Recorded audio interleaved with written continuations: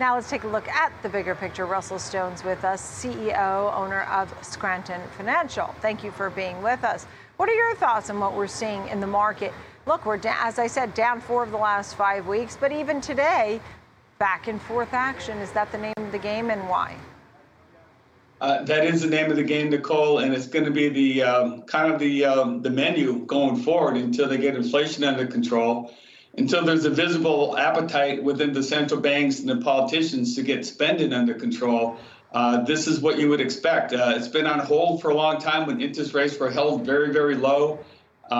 You're just talking about yields in the previous segment. Well, when the 10-year was at 0.5% and the 30-year was hovering around 1.25%, money was free. Now those yields are going back up to really where they should be, and they're not even close to getting back to where they need to be to take inflation out of the picture. So at this point, are you thinking 75 and then 50 and 25, and JP Morgan, I think, added on another 25 in the new year? I think they need to be more aggressive. I think there will be, based on the last report coming out in August. I think 1% is my expectation. And then I think they have to keep the pedal to the metal and push it up even higher. And they must tame inflation, right? I mean, why do they need to tame inflation at the risk of a recession? Because at some point, you only can take so many of your groceries out of the shopping cart, right, when you have a limited budget. At some point, inflation is going to have an empty shopping cart. Nobody's going to be able to eat and buy food and fuel and do the basic things, because inflation is just going to erode the purchasing power of all those dollars. Understood. At this point, you're watching the U.S. dollar, which still is at elevated levels. What is it that you're watching most closely, and why does it matter? I expect the dollar to come down. Right now, there's a huge demand on the dollar. Part of that demand is coming from the Forex, where countries are draining their Forex accounts to just get by.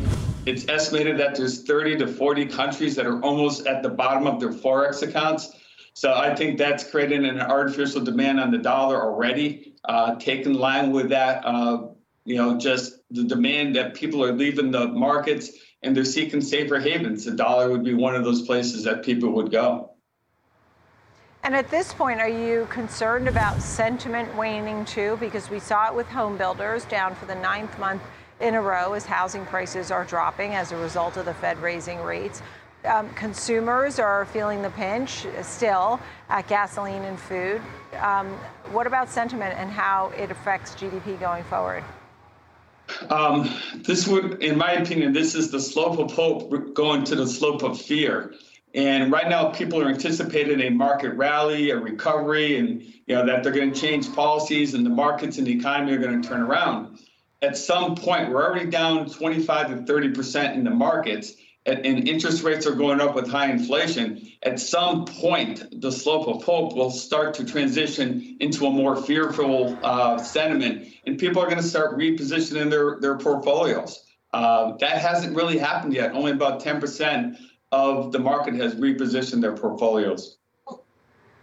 So more people should be doing exactly that, do you think?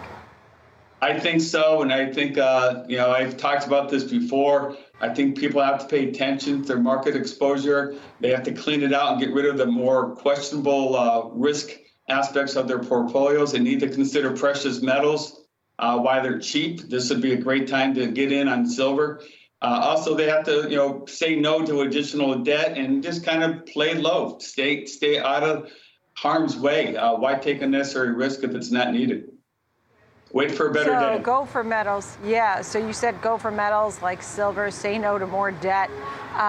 In September, some of the weakest sectors are technology and communication services. The strong ones are healthcare and consumer discretionary. Any thoughts on any of those? Like I said, the tide goes up and down, and right now, the tide's gone down on different sectors like technology and other markets that are taking a big hit in technology sector.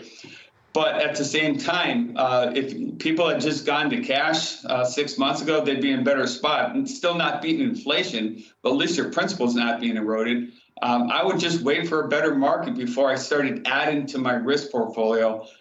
Just wait for sunnier days. You got to see the Feds and the central banks around the world starting to work together, and they're not. They're all on different pages right now. Some are fighting inflation, some are fighting interest rates.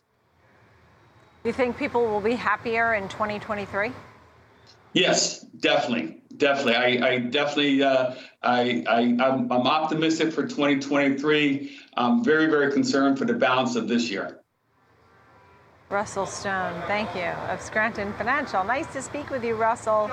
Thanks so much. Thank you, Nicole.